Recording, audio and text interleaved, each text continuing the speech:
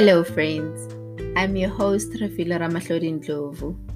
Welcome to the Village Conversations podcast, a space where you get your weekly dose of inspiration through mini devotionals.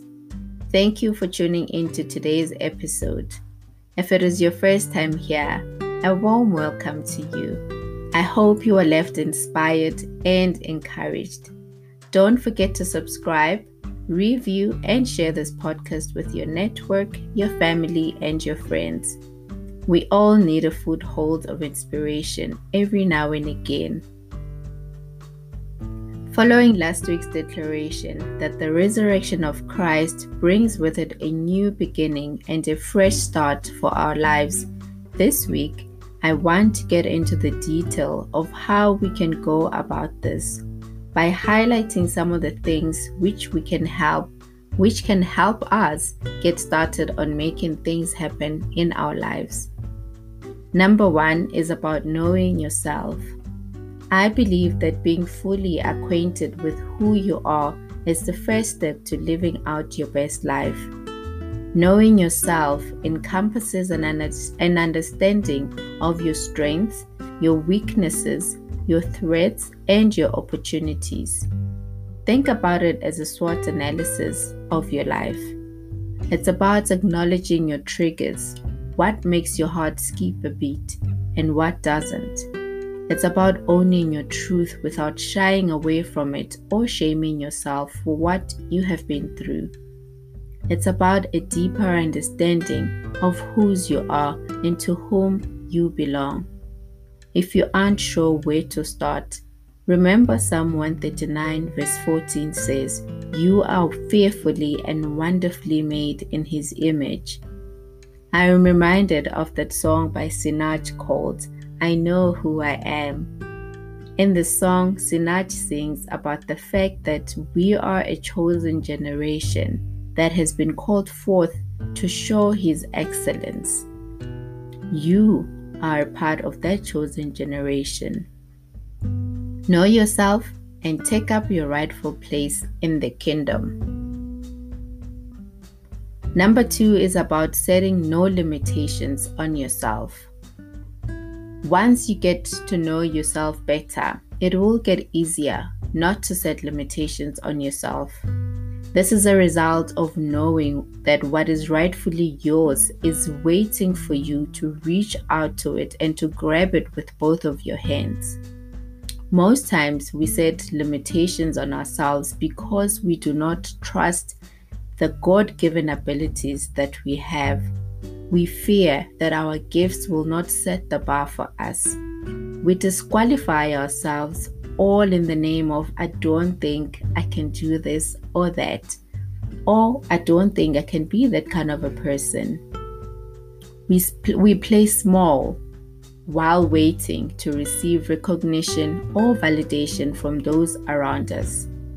And when we don't get what we are waiting for from these people, we subconsciously confirm the untruths that we have told ourselves. As a result, we move along life feeling inadequate. The truth is, we should not wait to be given permission to thrive in spaces that God has already commissioned us for. We should believe in the value of who we are, what we are about, and what we have to offer. Number three is about being open to learning. How many times have we heard or even said, "This is how I've always done it. This is what I know." I've said it a countless of times.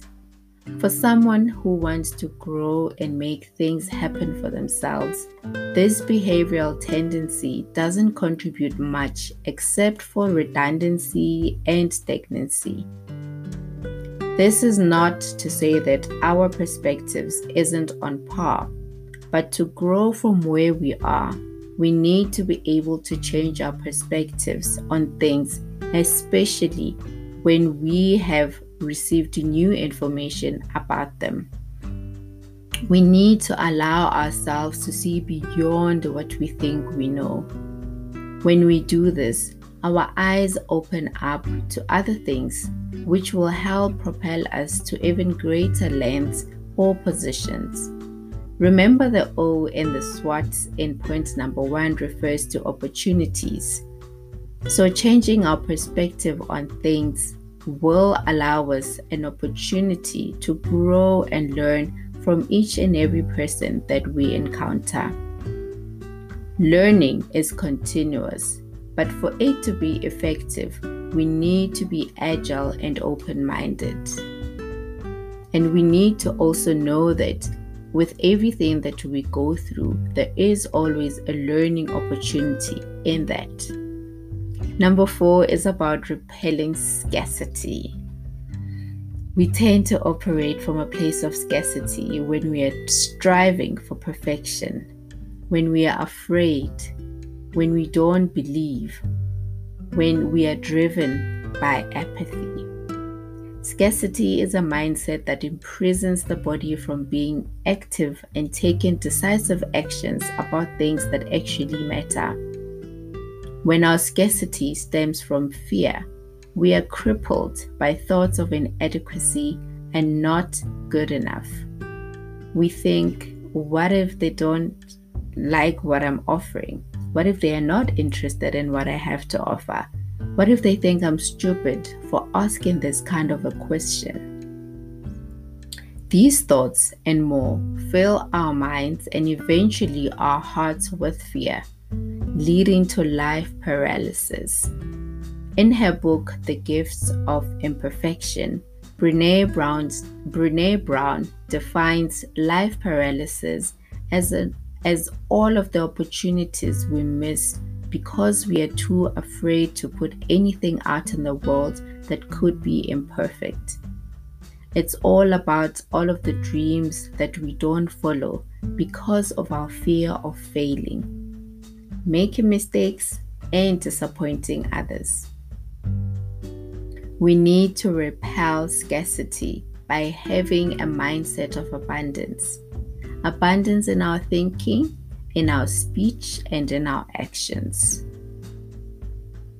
To dispel any limitations or negative vibes from our lives, we need to feed our subconscious mind with the truth, life-giving words, affirming mantras, and so forth on a daily basis.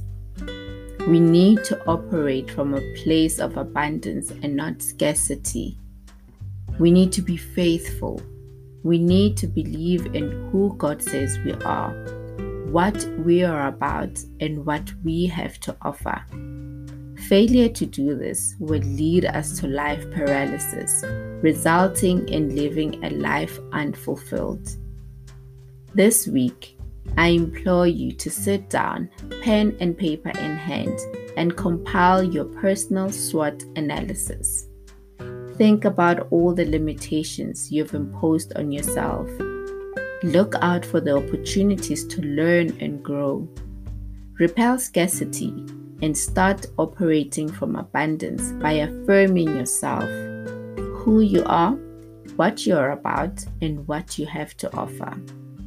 Friends, thank you for tuning in to today's episode. I hope you've been encouraged and challenged by this week's message. Do not forget to subscribe, review, and share this podcast with your family, your friends, and your loved ones. Until next time, have a good week and stay blessed. Mwah.